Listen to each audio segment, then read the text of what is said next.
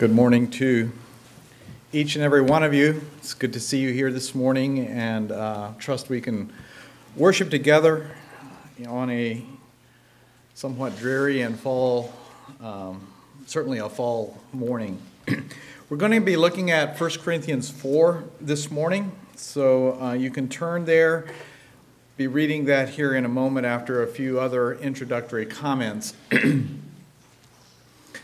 First of all, I just wanted to state that I had the privilege of attending my uncle's funeral in South Carolina on Monday, which is a real blessing to be able to be there, and appreciate the prayers of those that were offered on my behalf as well. There's three remaining, two uncles and an aunt that are remaining on Dad's side that all live in Kansas. Uncle and aunt were able to be there at the funeral as well. So it was good to spend some time together with cousins and uncles and aunts on Monday at the funeral, and it was a real blessing to be able to be there.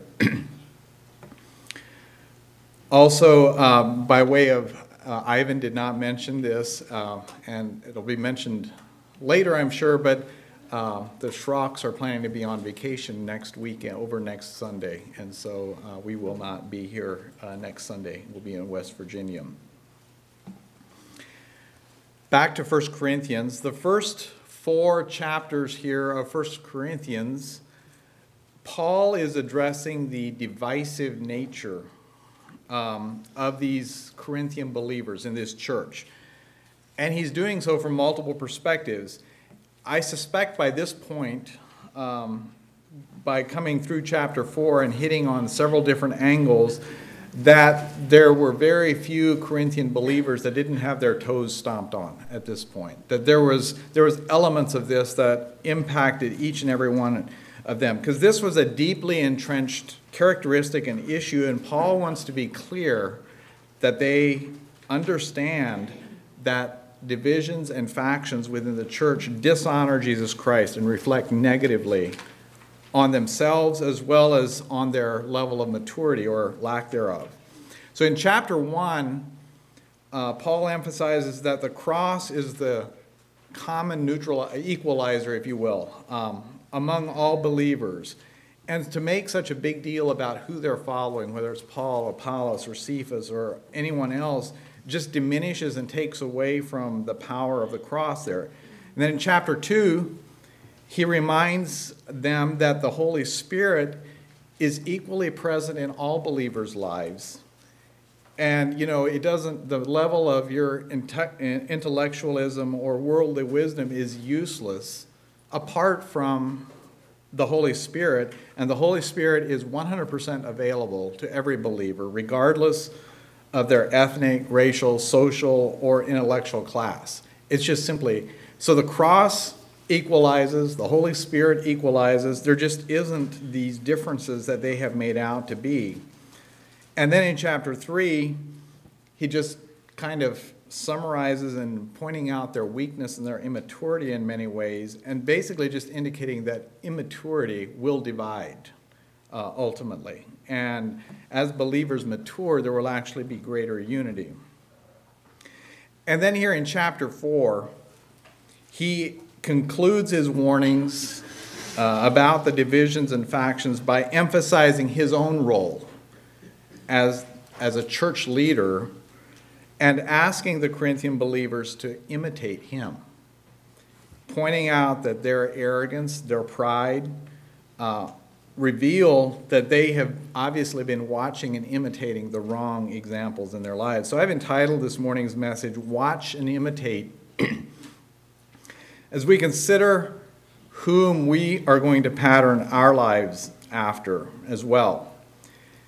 As we saw in the earlier chapters here, some, and I would say probably most, of the Corinthian believers apparently had warped attitudes about Paul or Apollos or Cephas, and probably even any other church leaders that may have been in place there. And Paul is pointing out in this chapter that these ministers are not competitors. They are not working against each other, but they all care deeply about being faithful stewards of the gospel of Jesus Christ. It's not about what they get, their own credit or their results. And it seems like these Corinthian believers have some kind of an issue with pride and acting as if they had it all figured out. It was like they know what needs to be done, and any other view is just not right. So they felt superior to others, especially those that didn't share their point of view. And as I was thinking about this, doesn't this all sound pretty familiar for today? There's something about the reality in this Corinthian congregation that reminds me of certainly the political and cultural climate right now, of that basically that my perspective is right and all other perspectives are wrong. But even within churches, there can be some level of that idea. And so the idea of having a civil discourse about differing perspectives just seems to be evaporating. It's difficult to have a measured discussion about differing opinions in many places. Paul is not addressing anything to do with the civic leaders or political leaders in this chapter at all, but he is addressing believers. And Paul's emphasizing that church is different. The gospel is different. The standard by which we measure is God's standard, not our own. It's not about our own ideas. It's not about our own opinions and perspectives, but it's about what God wants. And so I'm going to read this from the King James Version. I'm going to read the entire chapter, and then we'll come back and walk through this in 3 different sections. Let's stand together as we read the word. 1 Corinthians 4. Let a man so account of us as of ministers of Christ and stewards of the mysteries of God. Moreover, it is required in stewards that a man be found faithful. But with me, it is a very small thing that I should be judged of you, or of any of man's judgments. Yea, I judge not mine own self. For I know nothing by myself, yet am I not hereby justified. But he that judgeth me is the Lord. Therefore judge nothing before the time until the Lord comes, who both will bring to light the hidden things of darkness and will make manifest the counsels of the heart, and then shall every man have praise of God. And these things, brethren, I have in a figure transferred to myself and to Apollos for your sakes, that you might learn in us not to think of men above that which is written, that no one of you should be puffed up against another. For who maketh thee to differ from another? Or what hast thou that thou didst not receive? Now if thou didst receive, why dost thou glory, and if thou hast not received it, as if thou hast not received it? Now ye are full, now ye are rich, ye have reigned as kings without us, and I would to God ye did reign, that we also might reign with you. For I think that God hath set forth us the apostles last, as it were appointed to death, for we were made a spectacle unto the world, and to angels, and to men. We are fools for Christ's sakes, but ye are wise in Christ. We are weak, but ye are strong. Ye are honorable, but we are despised. Even unto this present hour we both hunger and thirst, and are naked, and are buffeted, and have no certain dwelling place, and labor, working with our hands. Being reviled, we bless. Being persecuted, we suffer it. Being defamed, we entreat. We are made as the filth of the world, and are the offscouring of all things unto this day. I write not these things to shame you, but as my beloved sons I warn you. For though ye have 10,000 instructors in Christ, yet have ye not many fathers. For in Christ Jesus I have begotten you through the gospel. Wherefore I beseech you, be ye followers of me. For this cause I have sent unto you Timotheus, who is my beloved son and faithful in the Lord, who shall bring you into remembrance of my ways which be in Christ, as I teach everywhere in every church. Now some are puffed up as though I would not come to you, but I will come to you shortly, and if the Lord will, and will know, not not the speech of them which are puffed up, but the power. For the kingdom of God is not in word, but in power. What will ye? Shall I come to you with a rod, or in love and in the spirit of meekness? You may be seated.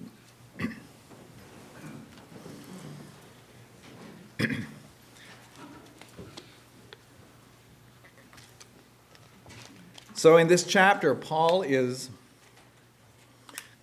like I mentioned, offering himself as an example to these Corinthian believers.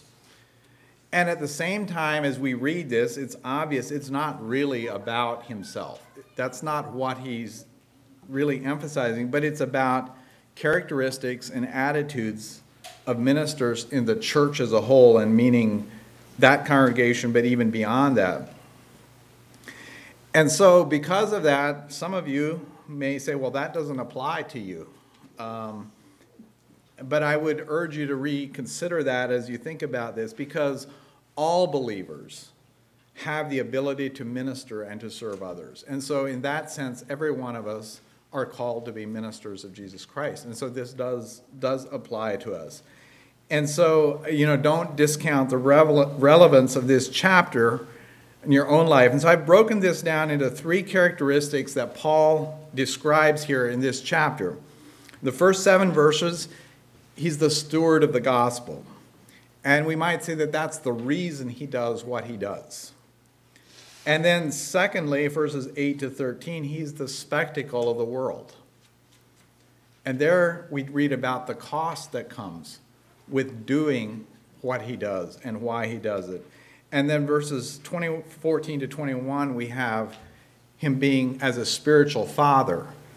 And there we see that the relationship that he has with these people. And so there's 3 different aspects that he's bringing out throughout this chapter, and we want to consider these together. There are 2 key words in these first few verses, and I'm going to read the first couple of verses again from the English Standard Version. And he says that this is how one should regard us, as servants of Christ and stewards of the mysteries of God. Moreover, required that stewards that they may be found faithful. So there's 2 descriptions here, 2 key words, servants and stewards. Now, the King James uses the word ministers as the word servants, and that could certainly be translated either way. So first of all, we want to look at this idea of being servants of Jesus Christ, of Paul being a servant of and us being servants of Jesus Christ. The Greek word translated ministers and servants literally means under rower. Under rower. And everyone in Corinth would have known exactly what that meant. Corinth was a major port city, and as a result, and being part of the Roman Empire, there were warships or war galleys that would often be docked there at the port in Corinth. And so it would have been common knowledge that the lowest deck of these warships was constructed with rows of benches, and because they had to be oared. I mean, they had to be powered by muscle. And so there were rows of benches where the slaves would sit. The slave rowers would sit on these benches and literally power the ship together. The captain would stand on a raised platform in the bow so that all the rowers could see him and hear his orders. And these rowers were required to instantly obey the captain's orders. When he told them what to do, they were to follow instantly. And these rowers were called under rowers. So they were servants, they were slaves to their master, the captain, and they literally lived and died at his bidding. And so this is the imagery that Paul is wanting to communicate to the Corinthians, that he, as well as Apollos and Cephas and any of the other church leaders there, that is what they are to Jesus Christ. They are under rowers of Jesus Christ, who is the captain. And what's interesting, Jesus actually used this exact same word, the Greek word under rower, back in John 18, when he was standing before Pontius Pilate. Jesus answered, said, "My kingdom is not of this world. If my kingdom were of this world, my servants, my under rowers, would have been fighting, that I might have been delivered over to the Jews, but my kingdom is not from this world." And so the disciples, Jesus considered his disciples to be his under rowers as well. And an under rower is certainly not a boss. He's the errand boy that carries out his captain's orders without question, and it requires instant obedience. And so Paul is telling the Corinthian church, I don't want you to look at me or any of the other ministers as these mini gods or people that should be elevated, those that you worship in a sense, because we're just galley slaves. And we're doing exactly what God tells us to do. It's not about what we want to do, but we are an under rower as servant, not as a boss or a lord and master, and we live and die by our captain, Jesus Christ, and whatever he tells us to do, that's what we do. So that's the description here, that the first description that he gives is the servants of Jesus Christ, but then he follows that up, and stewards of the mysteries of God. So steward is another description here that I think is important for us to consider. But first of all, the mysteries of God. What does he mean by that? It's not some yet unknown aspect of the gospel of God, but rather it's the revealed or the previously unknown aspects. And I think that for purposes of understanding this clearly, the mysteries of God are simply the gospel message. It's the gift of salvation of the gospel as Jesus' death and resurrection on the cross. So that's what he's referring to. And these ministers, Paul as well as others, are stewards of that gospel message. A steward is also a slave, and very different from the owner himself, but also very different than a galley slave, like we had talked about earlier, because a steward is a manager or a caretaker for the owner, and he carries out those responsibilities over time. It's different from this instant obedience that is required in the other, but it's something that over time these responsibilities are carried out. Nate preached several messages on the life of Joseph recently, and Joseph, although he was a slave to Potiphar, he was actually put in charge of his household. He was a steward of the household of Potiphar. Could he do whatever he wanted? No. Was it okay to use those resources for whatever he desired and to please himself? No. It was about doing what Potiphar wanted him to do in the course of his responsibilities. So again, a steward is not a boss. A steward is a servant or a slave. It's a worker making decisions on behalf of his master. Now, a steward in the New Testament would have been very influential and a powerful slave in wealthy households. It's not like they were a nobody. He made daily decisions on behalf of his master. The master would frequently be gone for weeks or months at a time, and the steward was in charge of that household if he was gone. Or he may have a second or a third home or estate, and he would delegate responsibility to a steward to manage that part of his estate in his absence. And that's the other picture that Paul is painting here of his role or of a minister's role in the church, that we are stewards of the mysteries of God. We are stewards of the gospel message, caretakers of the gospel message. And as I think about that, what an incredible responsibility God, all-powerful God, left with fickle and sinful humans to entrust the gospel message with humanity. is just pretty remarkable to think about. But Jesus Christ and the message of the gospel is our master.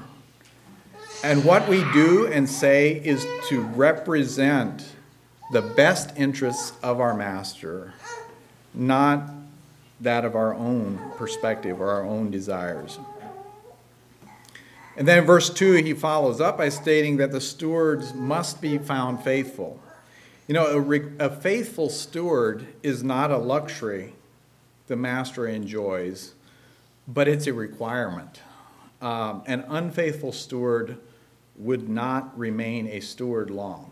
He would simply be removed. And so that is, a steward requires faithfulness. There's just no two ways about it. And so this is how Paul describes himself, along with other ministers, teachers, preachers, as both servant, the more lowly slave, and steward, a more dignified slave, both of which require obedience and subordination to the captain or master.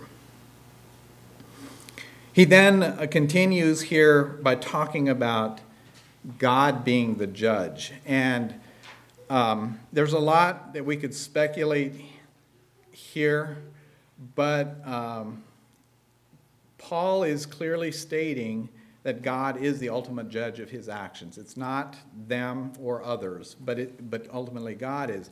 But he's doing so with the posture of being a servant and steward. We don't know, but it made me wonder as I was studying this, the Corinthian believers must have been casting judgment at Paul or Apollos or Cephas or others based on what they believed. It doesn't explicitly say that, but it is implied here. And then Paul goes on to say that even though he himself is not aware of any wrongdoing, that fact alone or that belief alone does not actually acquit him. That doesn't make him innocent. Even though I believe I've not done anything wrong, that doesn't make me innocent, because ultimately it is God who judges me. And so it's not even based on what I believe about myself, but it's ultimately about what God believes me. And so and then above that, Paul is not going to be swayed in the court of public opinion. He's not going to say what he believes people around him want to hear to gain popularity and so forth, but he is going to say what he believes God wants him to say. Because the reality is that God alone knows our true motives and our hearts, and he is the final judge, and that's what will ultimately matter. He mentions Apollos here as well, and I think we could include Cephas, but Paul is basically saying here that they approached the ministry the same way that Paul did, and they're servants, they're stewards, and they're looking to God as to being their ultimate judge. And these Corinthian believers have been the ultimate beneficiary of all their teaching, of their combined teaching. And none of their teaching is about elevating one above the other or one against the other. It's all about being one in Christ, is what they were all attempting to teach. Then he concludes that part about basically that everything that they've received has been a gift from others. It's not something that they have deserved or earned on their own. And so why is it that they're so distorting and bragging about things as if it was their own ideas, and as if it was their own insights, if you will, and so forth, and not a gift from someone else? Some of them probably were on Paul's side, others were not, and he did not try to appease those by tweaking the message for them. Rather, he emphasized that we're all on the same team working for Jesus Christ, who is ultimately the captain. So, these first 7 verses, Paul was, and we are, servants of Jesus Christ, an under-rower, a lowly slave, requiring instant obedience, stewards of the gospel, being a caretaker, or a more dignified slave, but with longer-term responsibilities, subject to God's judgment. Paul declared this with full confidence, but without arrogance, that God is the judge. He was a steward of the gospel. Moving on to the next verses, we see how Paul has become a spectacle to the world. And he shifts his tone rather radically at this point. And I read this several times trying to just get an understanding of what is he really saying here. But he moves from a rather serious tone to one of sarcasm and satire, just like that. Clearly, what he states in these next couple of verses about the Corinthians is not what he believes or thinks.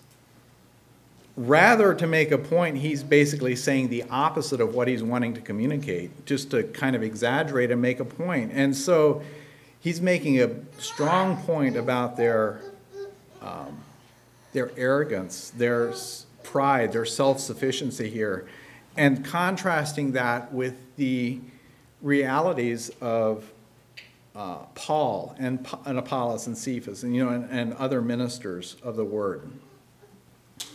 So I'm just going to read this first couple of verses here. Already you have all that you want. Already you have become rich. Without us you have become kings. And would that you did reign, that we might share the rule with you. There in the ESV, each of these sentences end in an exclamation point. He's really emphasizing these statements, and that's not what he meant. The Corinthian church thought they had it all together. They acted as if they had everything one could want, as if they were rich, as if they were kings, and they had this smug, self-satisfied attitude. It reminds me a lot of the church in Laodicea that we read about in Revelation 3, verses 15 to 17. The angel says this, I know your works. You are neither cold nor hot. Would that you were either cold or hot. So because you are lukewarm and neither cold or hot, I will spit you out of my mouth. For you say, I am rich, I have prospered, I have need, and I need nothing. And not realizing that you are wretched, pitiable, poor, blind, and naked. Paul doesn't come right out and say that in this way here, but I think that he's making that exact same point here, is that you act as if you have these characteristics, but realizing that you don't. And so he contrasts that. And then he goes on to then contrast that attitude that they have with the reality that he deals with every single day as a minister. And he starts out by saying that a minister is to become a spectacle to the world, to angels, and to men. Now, I don't know what goes through your mind when you think about spectacle, but as it's used here, it does not mean the center of attention or just an oddity. That might be the way that we would tend to use it today. But rather, the Greek word is theatron, or something like that, from which we would derive the word theater. So he's become a theater to the world. And a spectacle in that day was literally the criminal being led to the arena to either fight gladiators or wild animals. It was a death sentence. So when he says, I become a spectacle to the world, he's meaning that he's been given a death sentence. And I believe that that's why he probably precedes this phrase with, like men sentenced to death, because that's literally what it was. He was being sentenced to death. And so Paul considered his calling as a minister of the gospel literally as a death sentence. Not one that you're proud of or that is a status symbol, but it is a death sentence. And the Corinthians were gloating about themselves, where Paul was literally putting his life on the line just in ministering the gospel to them. The message of the gospel is never going to be popular in the world. Being a minister, being a pastor, was not popular in Paul's day And a faithful servant and steward today is not popular. One can gain popularity by compromising truth, but when you compromise truth, then it's no longer the gospel. And so this has never been a popular message. Yet nobody likes to be unpopular, and being rejected and ridiculed is, one of the great tests of the Christian life. And so just a challenge for you here, are you willing to bear reproach for the name of Christ? And the reality also is that we may be put to a test sooner than what we would like to think. And will we be willing to stand for God or capitulate to the pressure of culture when that time comes? And, the Corinthians avoided the suffering and reproach that Paul describes here by accommodating themselves to the world, by adapting to it. They put up with anything in the church. They refused to judge any wrong behavior. And by compromising like that, they avoided the reproach and the suffering, but they certainly compromised the gospel of Jesus Christ in the process. So Paul has a whole list of things of what it's like to be a minister. He says, we're fools for Christ. And here again, these first several, he contrasts them. They're claiming to be strong, or they're claiming to be wise, but we're fools for Christ. They're strong. The Corinthians are strong. We're weak. They have good reputation or whatever, but we are held in disrepute or dishonor. So he's describing these contrasts between Paul and the Corinthian believers, but then he goes on that they're hungry and thirsty, poorly dressed, beaten, homeless, working hard. And then their response, when they're reviled, they bless. When they're persecuted, they endure. When they're slandered, they entreat. And sums it up here. It says, we are the scum, or the refuse, or the sewage of the world. That's how the world views Christianity, and certainly servants of Jesus Christ. And that is what Paul describes. Faithful Christianity is not popular, and I believe it will continue to become more marginal in our society. And so are we ready? Are we willing to make that sacrifice, to be ridiculed, to suffer, and to even die for Jesus Christ when we face this kind of thing? Or does our desire for popularity or being included cause us to compromise? So Paul was a steward of the gospel and the spectacle of the world, and then the last 7 verses here, he's also a spiritual father.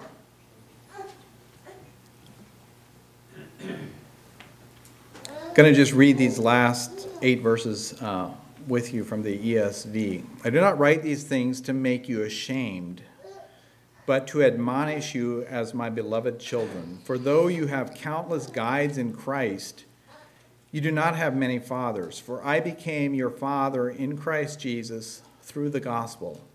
I urge you then, be imitators of me. That is why I sent you Timothy, my beloved and faithful child in the Lord, to remind you of my ways in Christ, as I teach them everywhere in every church. Some are arrogant, as though I were not coming to you. But I will come to you soon if the Lord wills, and I will find out not the talk of these arrogant people, but their power. For the kingdom of God does not consist of talk, but in power. What do you wish? Shall I come to you with a rod, or with love in a spirit of gentleness? I find it interesting how he starts this section out, this first verse 14. He's again shifting. So he had been quite serious, and then he used sarcasm to make a point, and now he's coming back and really wrapping up these 4 chapters on the seriousness of divisions and so forth. But the first thing he says, I don't write these things to make you ashamed. Middle Eastern cultures are very strong honor cultures, and most of us don't really grasp what that really means, and I don't even fully. But in those cultures, one's honor is more important than most anything else. You do to great lengths. Even today, you occasionally will hear about honor killings, where literally a family member will kill another family member for the honor of their family. And it is misguided, certainly in that way, but that's how strongly this honor culture is ingrained in people. And so that would have been the case with these Corinthian believers. This honor culture was very dominant. And being shamed by someone is about the worst thing that can happen to a person. And so Paul is making very clear here and being very upfront here that he wants to admonish these Corinthian believers, but he doesn't want to shame them. And so he's wanting to respect them, but not dishonor them. And so he is very explicit about that intention and his desire, because he loves them and he is treating them and he's treating them as his own children, because he says, not to make you ashamed, but to admonish you as my beloved children. These Corinthian believers, we don't know exactly. There would have been a period of maybe 5 years since Paul started this church. And obviously Apollos and Cephas were through there, but they also had other leaders as well. And he says, for though you've had countless guides in Christ, you do not have many fathers. King James says 10,000. And the Greek word literally means 10,000 or countless or numberless. And so I don't think that they literally had 10,000 pastors coming through their church in that 5-year period, but there were a lot of them. And so they had a lot of guides in Christ, but they weren't the kind like he was, and didn't have the relationship with them the way that he did, but where he had that father-child relationship.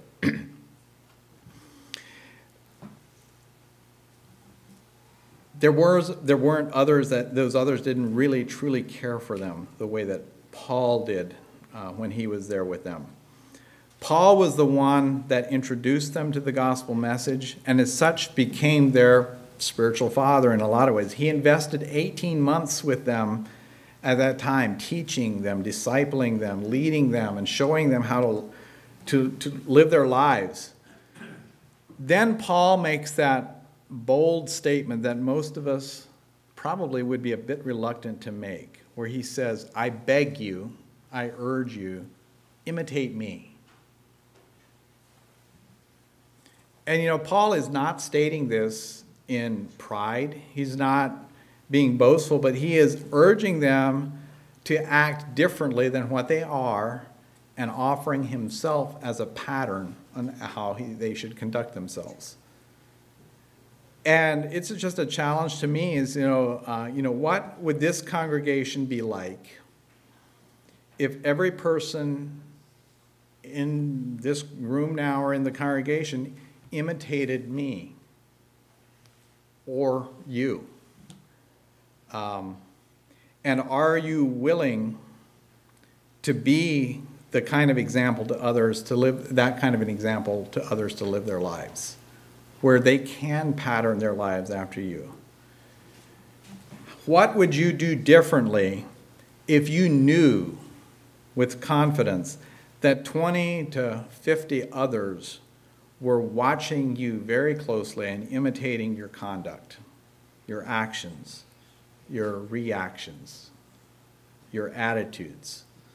How would you live your life differently if you knew that was happening? Paul is very confident in this. He says, you're not living the way that you need to be. I'm like your father. I have invested deeply. I love you dearly. please conduct yourself the way that I am. Please act the way that I do.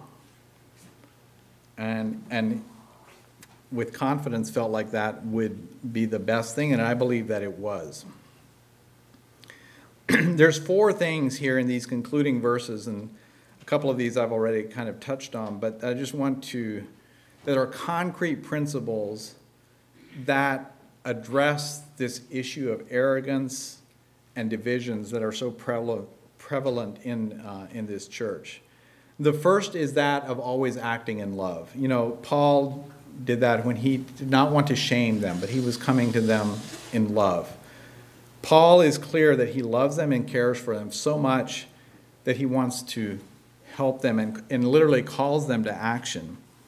And then we're also to be a good example, just what we were talking about. He tells them to imitate him, but then follows up also by explaining that Timothy, that someone else he has mentored, is going to be coming, and he's going to remind them exactly what Paul has been telling them, as well as every other church that he's been to as well. His message is consistent wherever he goes. His life is consistent wherever he goes. And so Timothy is going to be bringing this as well through his teaching and disciplining. And then thirdly is to confront realistically. You know, the Corinthians had some very false and far out beliefs. But these false beliefs, these illusions, these denials have to be cleared away in order to understand really what the sin issue is that we're dealing with. And some of these from the last part of this in verse 18, some of you are arrogant as if I'm not coming to you. And some of these were essentially disregarding what Paul was planning to come, and they were just ignoring what he had to say, and we're going to keep doing. Their arrogance was completely undaunted by Paul. But Paul is saying here in these concluding verses that talk is cheap. You know, true change is going to require power, some kind of supernatural power. And the talking isn't going to get you anywhere, but it's the actions, it's the conduct. And he wanted the Corinthians to understand that what people are actually doing and how they're conducting their lives demonstrates how God's power is or is not at work in their lives. But then at the end, this is a good reminder for me as well, the choice is up to them ultimately. It's their choice. And he gives them a choice. He says, shall I come with a rod or with love? Basically, he was going to come, but they have a choice how they respond to or what they do in response to that. And the reality is everyone makes choices, and ministers, servants, stewards must then adapt based on the choices people make. We can't control choices. People make those independent.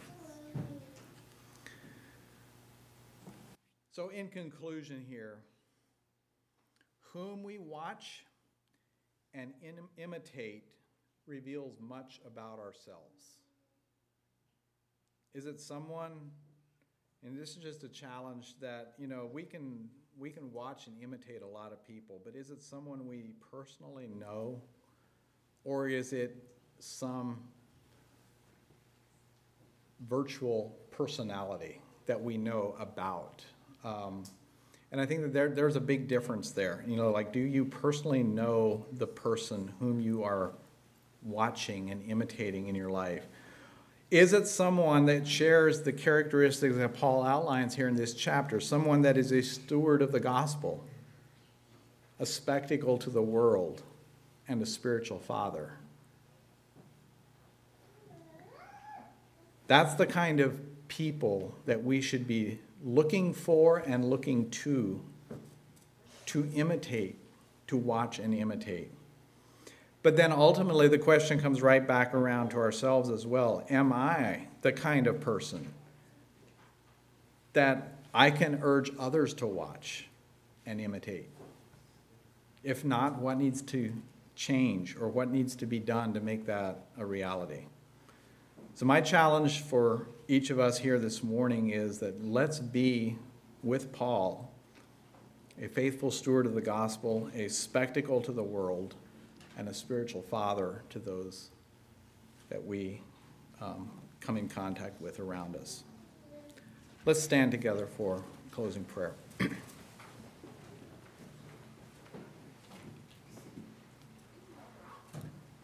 Father, thank you for the privilege of gathering, worshiping, and hearing from your word this morning. Father, I pray that each person here would cultivate and refine these characteristics that Paul describes here in this chapter.